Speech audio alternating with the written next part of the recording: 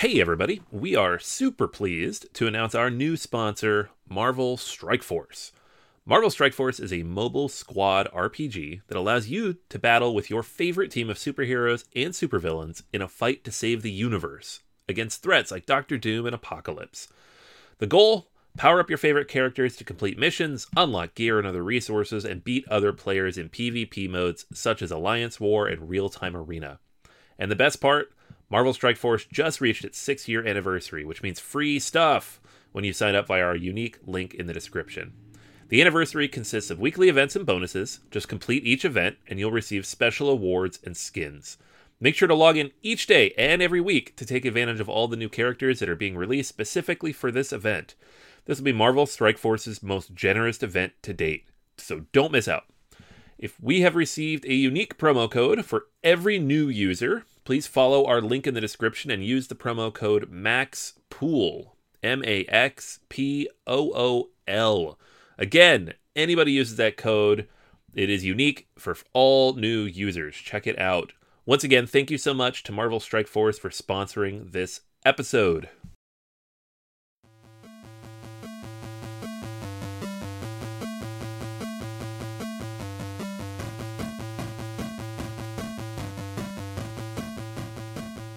Welcome to Board Gamers Anonymous, episode 185.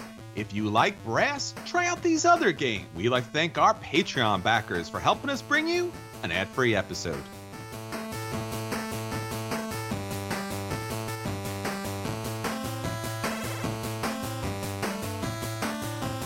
You're listening to a proud member of the Dice Tower Network, dedicated to bringing podcasters together for the greater good of gaming. It's sort of like Voltron, but with better lip syncing. Find out more at Dicetowernetwork.com. Welcome to Board Gamers Anonymous, the podcast about board gamers and the insane fun we have at the table together. This is Chris. And this is Anthony. Anthony, how are you? I'm doing great. I got a lot of games in this week, and especially Scythe, The Rise of Fenris, which I'll be talking about. Do not worry, I will not be providing any spoilers whatsoever, so you can listen to the review spoiler-free. I've gone to great lengths to make sure that there's nothing in the upcoming at the table that's going to spoil it for you, but I will try to give you the best possible review of the game, and then at some other point in some other form possibly, at least until Anthony has a chance to play it and the statute of limitations kind of pass by, I won't be doing a spoiler review, so don't worry about that. We're going to be talking about it, so letting you know if you should pick that up, but I'll leave that for at the table. Getting some games to the table this week? Well, we're talking about Brass, so I figured I would make sure I had played both the update, Lancashire Brass, and Birmingham, the new version of Brass. So I'm going to talk about both of those that I've played a couple times each in the last week, and then obviously Brass several more times before that. Kind of give a comparison, what we think of the updates, as well as what I think of the new version, because I think a lot of people have questions about that one. Yeah, I got it to the table as well, and I'm really excited about it because I played the original, and it was okay. And playing this new one, had a little bit of a different effect on me, so we'll talk about that in a little bit. So that's basically what's going on with us. Let's find out what's going on with all our listeners. Anthony, so what's our question of the week? All right, question of the week this week is, are there any board game franchises for which you will buy just about anything released, even if you don't play it very often? So, tapping into the acquisition disorder hard this week. Lots of different answers, not surprising, considering the audience. Dave gave a very long answer saying why expansions are bad, and you should not add expansions to the game, although in the end he did admit Dominion, as well as Concordia and Hansa Teutonica. He'd buy anything for any of those. So, yeah, you contradicted yourself, Dave. Mike mentions Cosmic Encounter, which has a lot of good content. Amy says Lord of the Rings LCG, although she's a little bit behind on all of it. Tim mentions Dominion. Lots and lots of good content for that game. Willie mentions the Marvel Legendary expansions. Peter says Seven Wonders, Power Grid, and anything Stonemaier. Had a few people mention Uwe Rosenberg and just picking up all of his games. We also have Mansions of Madness. Mice and Mystics came up a couple times, though we haven't had any new content for that in a little while. So lots of good stuff there. I have I have a bunch, but the two big ones where I buy a lot of content and I don't necessarily get to it are Star Wars Imperial Assault, which I think I'm still on like box 2, and there's like 7 that are released, of which I have all of.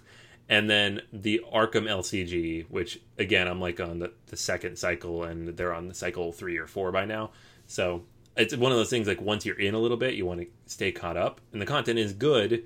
And in my case, for Arkham especially, with Lord of the Rings, eventually it became very hard to find those. So I'm like, no, I'm going to keep caught up, because eventually I'm going to get there, and I don't want to not be able to find these. So that's where I'm at on those. Yeah, for me, I think this is also for you too. I think you talked about this recently. Arcadia Quest, having all the different figures. I think at this point we're kind of okay with the expansions, but there's a lot of those figures still floating out there. So I really want to collect them all. So it's more about collecting at this point than playing, which is kind of sad. I guess going along with that, the Star Trek Attack Wing, I'm still trying to collect all of these ships from the Deep Space Nine era. I'm not interested in the Voyager era or even the Borg era. I just like to collect them all because, once again, it's one of my favorite shows, especially Star Trek shows. So trying to collect all of that. And probably as far as just board gaming is concerned, something that I've been collecting over the years is Defender of the Realms with all of its expansions. They've had multiple Kickstarters that I backed. I think at this point, and I'm not 100% sure about this, but I think I'm just missing the special miniatures that come along with the minions, and I'm definitely missing all the painted versions of everybody. So that's something that I'm going to hold back on until I actually get the game to the table, but I probably will pick that up at some point. It just kind of reminds me of buying all these different RPG source books. I just like to have all of those different asymmetrical powers or these different characters just to kind of look at and just be like, wow, I got a lot of options here, even though I probably will never play with all of them. Yeah, exactly. It's the same thing with, Arcadia Quest or Imperial Assault or all the stuff that I have on these shelves, and I'm like, I don't use any of this, but it's still fun. It's nice to look at. Yeah, I'm definitely a completionist, so once I get into a game and really do like a game, I really want to pick up everything for the game.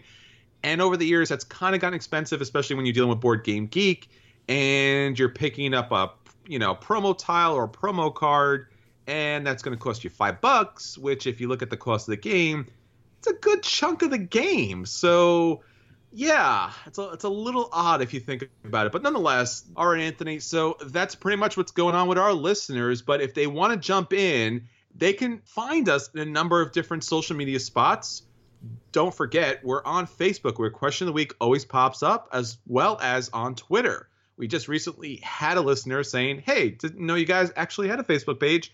So for him, and for maybe one or two of those other people who don't know, or if you're a new listener, please join us, like us, follow us. It's really important. We love to hear from you, and we really don't hear enough from you. So if you haven't gotten a chance at this point to reach out to us, please do so. You can obviously also reach us on BoardGamersAnonymous.com, our website. A lot of great content there. Anthony just recently updated our guild on Board Game Geek. You can find our episodes there, or you can find our episodes on our YouTube channel. If you'd like to get in contact with us, there's a lot of great places for that. And we'll talk a little bit more about that later. But Anthony, let's get on to our acquisition disorders. So what's coming up for you this week? All right. So this one popped up this morning, or yesterday morning, I believe. And that is a expansion for Queenbra. It is called Royal Treatment. It is a small little box, only $15. And I believe they're saying it is web only, which it's Eggert Spiel and Plan B, and they say that kind of stuff all the time, so who knows if it's true. I'm sure you'll still be able to find it at conventions, too. But it is more content for this game that I really enjoyed, and have been playing a lot this summer, and that I feel needs more content, so I'll pick it up regardless. The box itself is a dice box, which is a nice touch. It comes with 4 additional custom dice that have 2 colors on them, so gets you a little bit more strategy there in terms of how you approach it, more decision making to be had. You also have an option for income dice and trading resources for different types of income, plus a new endgame scoring category. So it's not a lot of stuff in the box. I think it's 4 dice, 4 wooden bells, and then the box itself. But the things you can do with all that sound interesting. And any more variability to this game, because I feel like it came with just enough out of the box to play it, There's no extra cards, there's no extra tracks, there's no extra tiles. So it's nice to get anything additional to kind of extend the game, be able to play it a little bit more, especially with the people I've been playing it a lot with. So looking forward to this one. Queenborough, Royal Treatment. Now, having those special dice might add a little more to the game, and I think that was our overall kind of consensus that the game needed a little bit more. So maybe this is a little bit more that's been looking for. Yeah, for sure. I mean, I would be happier if there was new cards in here too, but maybe the next one. All right, Anthony. So the game that I'm looking forward to is something that recently popped up from our friend Jemmy Stegmeyer from Stonemaier Games. And this is a brand new game, not terribly surprising. We had heard about, I guess this was rumored for quite some time. It is Between Two Castles of Mad King Ludwig, because I guess if you're totally mad, one castle is not enough. So what we're looking at here is a combination of the castles of Mad King Ludwig and Between Two Cities. And basically what we're going to find here is there's going to be some, I guess, a merging of the games, some variation here as far as using some of the elements from both of the games, but specifically, you are still building, I guess in this case, two castles, but you are passing around the different tiles with the other players at the table. They're also building their two castles, and what you're trying to do is have, I guess, an equal number of points there, but unlike the original Between Two Cities, you're not locked into that basic grid format. You're allowed to really expand, kind of like what the castles basically do. So the partnership mechanic is the same. The castles have a lot more variation between the tiles. And basically, you're going to find bonuses very similar to castles, in which by placing certain tiles, you'll get certain bonuses. And you're also going to be able to score additional points based upon what buildings you put together, which is similar to cities, but the scoring is going to be more closely aligned with the Mad King. I really, really like this. This is extremely exciting. I think we talked about this way, way back when we first reviewed Between Two Cities, which we liked a lot. But the artwork and the grid that you kind of set up was kind of very, very basic. And it just really left something to be desired. And it felt like anything could be on this. And this seems to be a good partnership here. What do you think, Anthony? Yeah. I mean, I'm not going to say I was surprised. I mean, it makes sense. But at the same time, we knew that they were working on a castles version of Between Two Cities. And then when I saw Between Two Castles of Mad King Ludwig, I was like, is that a joke? Is that just someone make a playing on words? Like, no, it's real. They're just two random things mashed together. Why not, right? yeah, it's not quite up at the level of like Machi Koro Legacy, which still sounds like a joke. Yes. But it is like one of those things you're like, seriously? Okay, cool. Yeah, why not? And Jamie Stegmeyer is so great with his gamers. He really listens to us and really puts great things into play. So really excited about this and really thankful that this will be coming out soon. All right, Anthony. So that's our acquisition disorders. It's moving fast. It's moving furious. Let's get on to our At the Tables this week. So for our At the Tables this week, we are talking about two games that recently hit the table. And we're going to let you know if those games are a buy and you should run out and pick those games up right away. If those games are a play and you should sit down and play them right away. If those games are a dodge and you should avoid them at all costs. Or if the game is a dreaded burn and it should just not exist whatsoever. All right, Anthony, so what actually did hit your table this week? Okay, I'm going to talk about two games, but they are pretty much the same game. This is Brass Lancashire and Brass Birmingham, the two releases from Roxley Games from their Kickstarter last year. And so the way it works is Brass Lancashire is an updated, beautified version of the original Brass, a game that's been out since 2007. And is in the top 100 on BGG, number 31 overall, actually. So this is a very well-regarded game. Lots and lots of people love it. I had not played it a ton before this version came out, so this was kind of my reintroduction to the game. And I think I'd actually played Age of Industry a little bit more, which is a game that re-implemented Brass to some degree. But with the new version, it is much prettier, much more accessible, and hitting the table a lot more often, which is great. So if you haven't played Brass, it is an economic game in which you are an entrepreneur in the Industrial Revolution and you are building various types of industry and canals and railways and basically just trying to develop the industry of the area and get the most points for doing so. So on your turn, you'll be able to do one of several things, all corresponding to cards in your hand.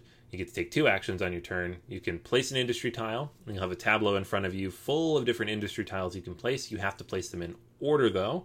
They're all numbered from 1 to 5-ish. And then you can build a canal or a rail. So the way the game works is it takes place over the course of 2 eras. The first half is the canal era. The second half is the rail era. And if in the first half, you can only build canals, and on the map it shows you where those canals can go versus where rails can go. And there are some mutually exclusive places. The other option is to develop industry. You can sell cotton.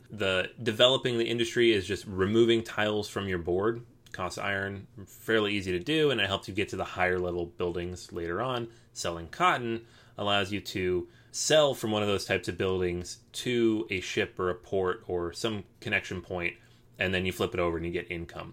And so most of what you're trying to do is put your tiles on the board, flip them over, and generate additional income and eventually victory points.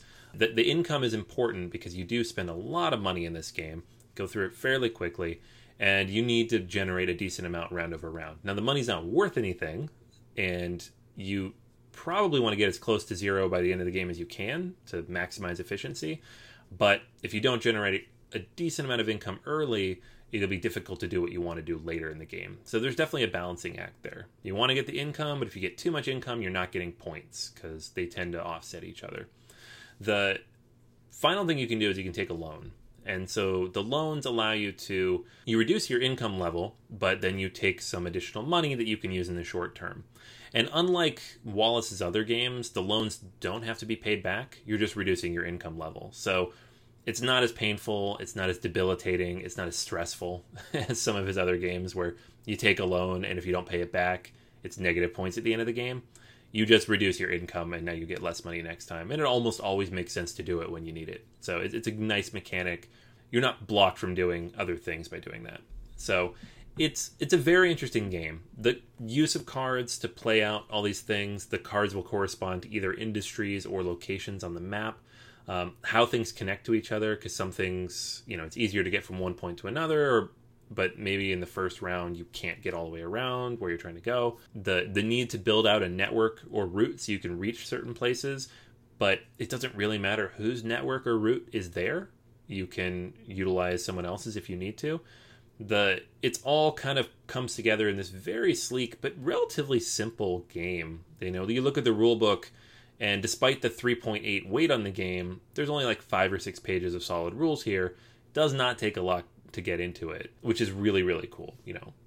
One of those heavy games that you can pick up, in 30 minutes, but it'll take a lifetime to master. And I think this new version really does a lot of nice things. So it does make a few tweaks. It changes some of the links. It rebalances the 3-player mode. It makes it playable with 2 players on the same board, which I know is important for a lot of people. It changes, I think, the point values on a couple of the tiles that were a little off.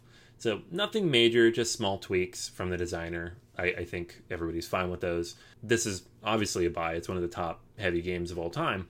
I'm not going to argue with that. What people really seem to want to know, though, is about Birmingham. So Birmingham it's Brass, but it's a new version of Brass. And it's funny because I say new version of Brass and people are saying, well, they're both new versions of Brass. But this one actually has new rules, new mechanics.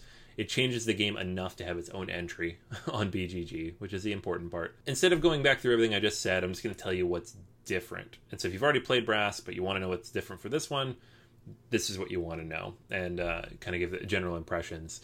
So the few tweaks that I think are most important here, the loans are always 30 now, so you don't have the option of taking 10 to 30. It's always 30. You have a 6th action now, which lets you discard 3 cards from your hand and picking up a wild location and a wild industry card. So there was a double action build in Brass, but now you have this option to take these wild cards into your hand. You can only ever have one of each. There's enough for everybody. So that's interesting. The biggest change, however, is the new sell system. So before, if you had industry tiles on the board in the form of cotton, all you had to do was have a route connecting that cotton back to a port of some kind. And then you could take a sell action, flip it over, get your income and your points. You have 3 different types of goods. You have manufactured goods, you have pottery, and you have brewery. And the manufactured goods and the pottery can go back to the different ports, but you're going to be placing tiles out at these different locations. And they're going to tell you what types of goods those locations want. One of the locations will take anything. Some of them are only going to take maybe one type of good or another type of good. And you still have the cotton as well. So you now have 3 different things you can sell. Plus, it adds in the idea of the brewery and the beer. The beer is needed to sell the goods. So if you want to sell anything, you have to consume beer in some form. And to do that, you need to be connected to the beer, and you need to have enough of it, because some of these tiles need you to have 2 beers. Very thirsty people. So the difference here is somebody can build a brewery and put beer out on the map, and then other people could consume that the same as they would coal in the base game. Or you can consume the beer from the port locations that you're shipping to. Now, those are kind of limited. There's only a few of them out there, and once they're gone for the era, they're gone. But if you get one of them, you get a bonus too. So there's bonuses like get a 2 income bump or 4 points, which are nice, or free development. And people are going to race for those pretty quickly. So it's good to get them while you can. Now, I know it's a little controversial. Some people don't like the idea of having to consume this extra resource to sell stuff. Some of the pottery, for example, is like a funny kind of resource in that you can't develop it off. That first tile costs a fortune to build, and it's worth a lot of points, but it's hard to get out. The second one, however, is very cheap and not worth very much. Then the third one is very expensive again and worth a lot of points. So it's kind of like this weird kind of balancing act of where the values are on things.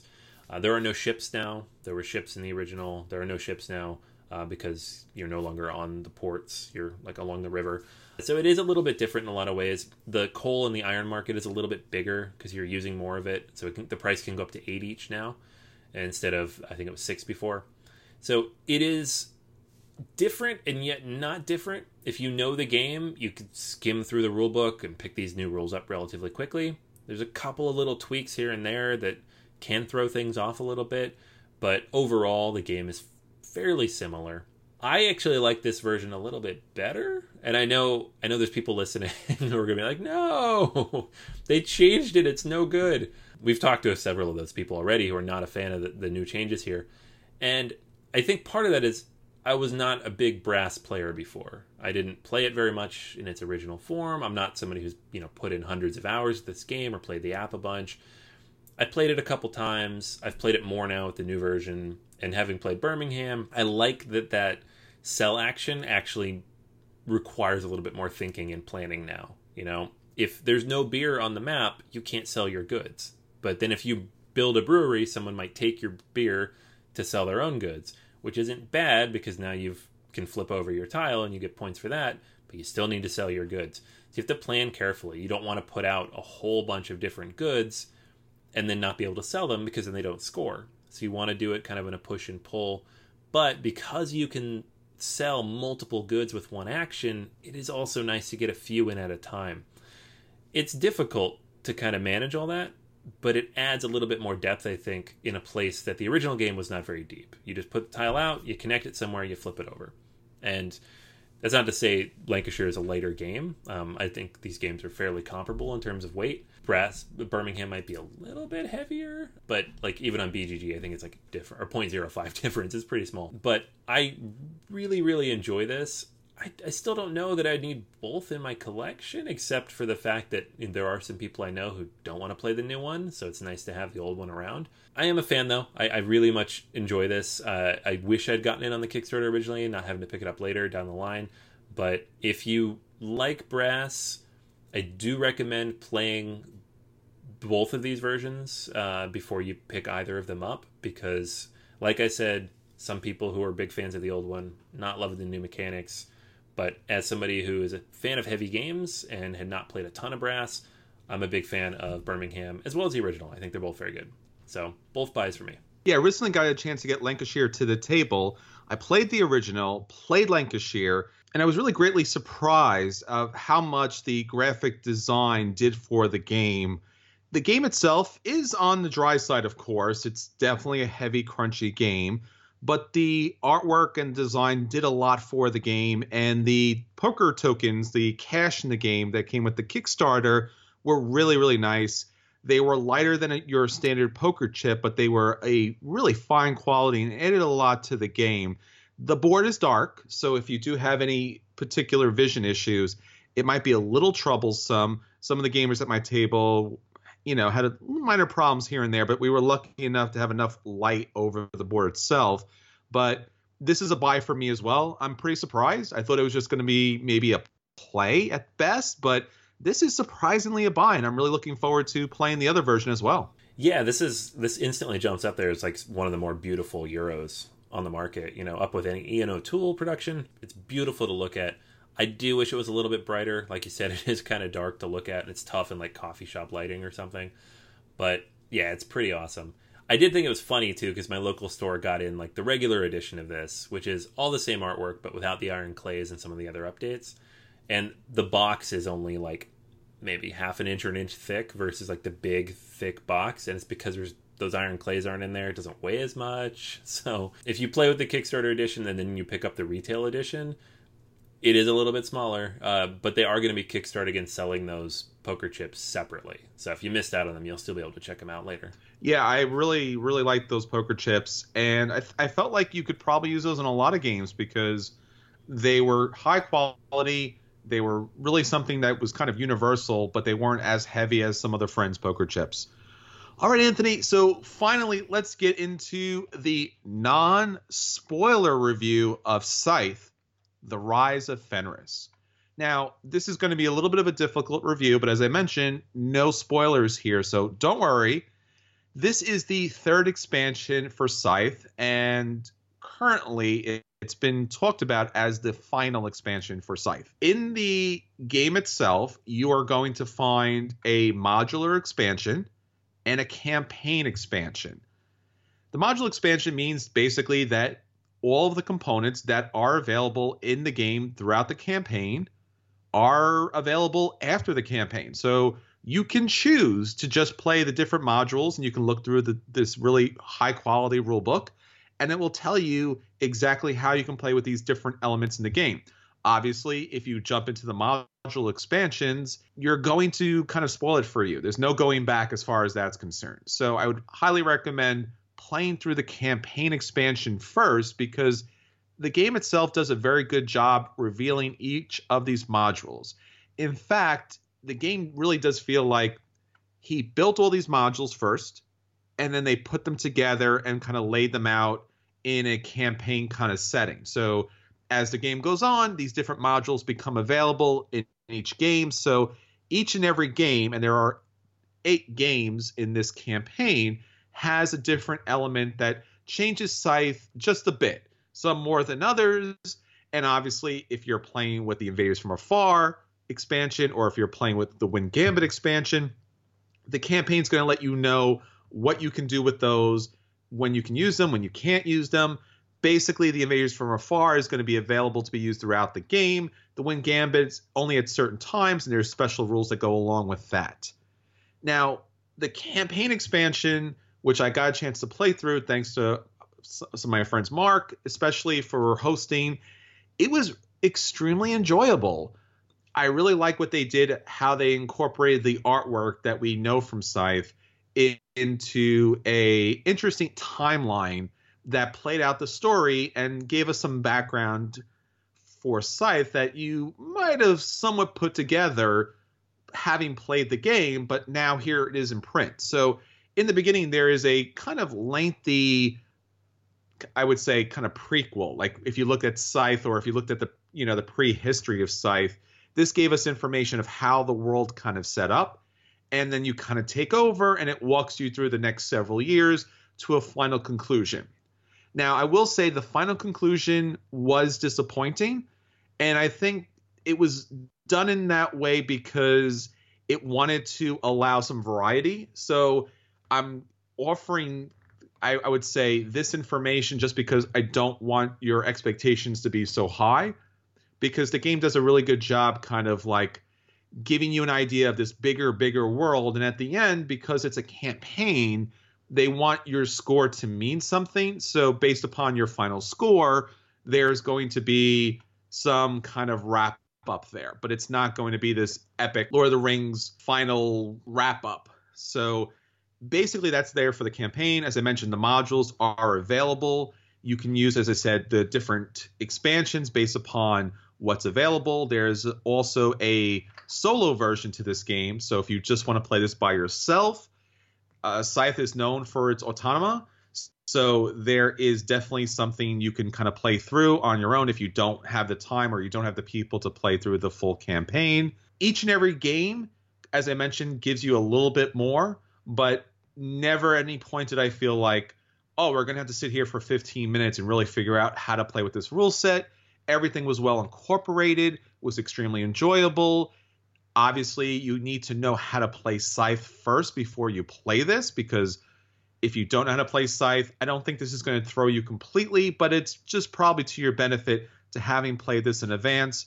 As I mentioned, it's a campaign game. It's not a legacy game. You're not ripping things up. You're not destroying your board. So no worries as far as that's concerned.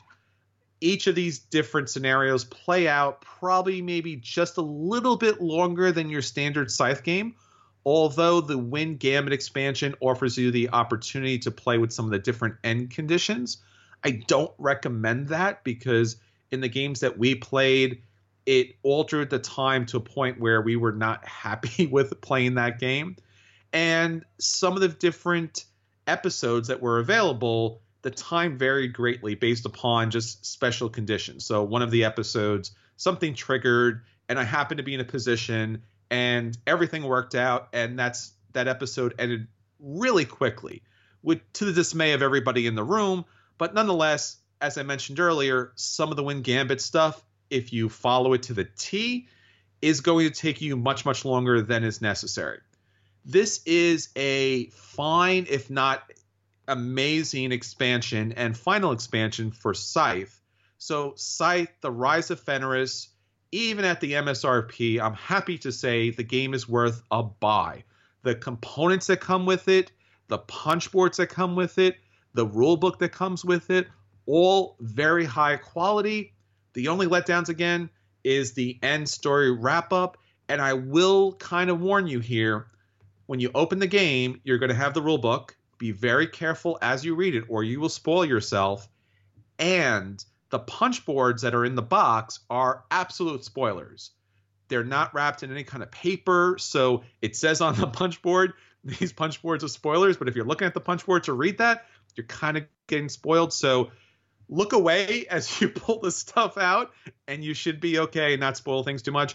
But if you do happen to spoil things for yourself by opening and going through the different boxes and punch boards, it's not going to kill you. There's nothing so explosively revolutionary here in the boxes or in the punch boards that you're going to be like, oh no, I spoiled the game, I can't play it any longer. It's not that type of game.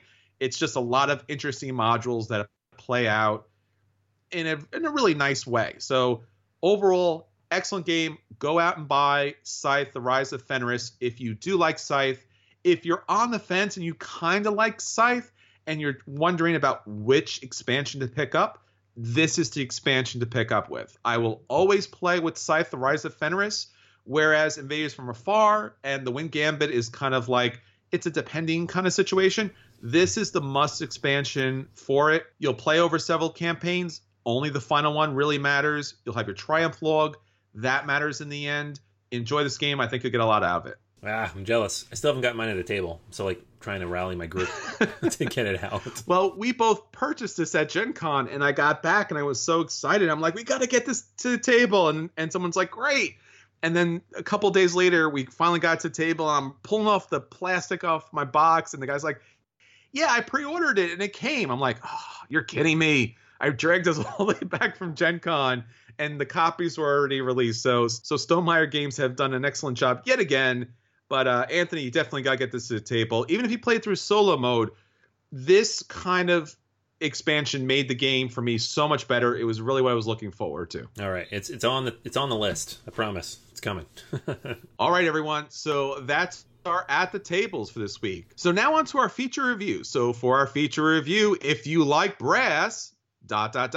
you should try out these other games. Now, I'm not going to go through Brass again because Anthony did an outstanding job talking about Brass, Lancashire, and Birmingham, and these new releases of this classic, heavy, crunchy route building game is something that we're both looking really forward to, and we both love a great deal. But if this is the only type of route building commodity swapping game that you've ever played, we want to let you know about other games that institute these great mechanics and themes in a lot of other games.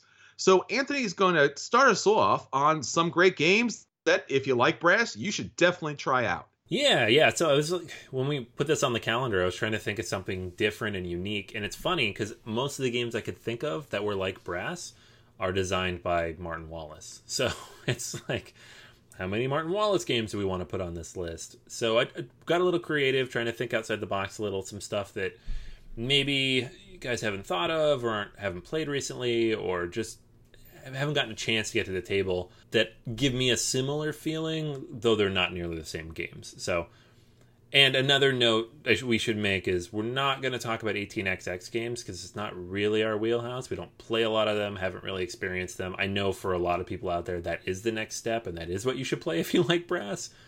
We can't speak to that. I personally have not played much of those. So these are some other games, though, and I have one heavy-ish game that's kind of in the same weight class as Brass, and then a couple lighter ones. I'm going to start with the heavy-ish one, though, because I think it's closer, and that is Tramways.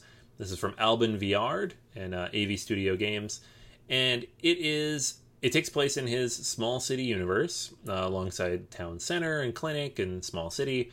And it's all about building the tramways of small city to get people from place to place. And the game has this really cool, unique auction/deck building mechanic that I really like.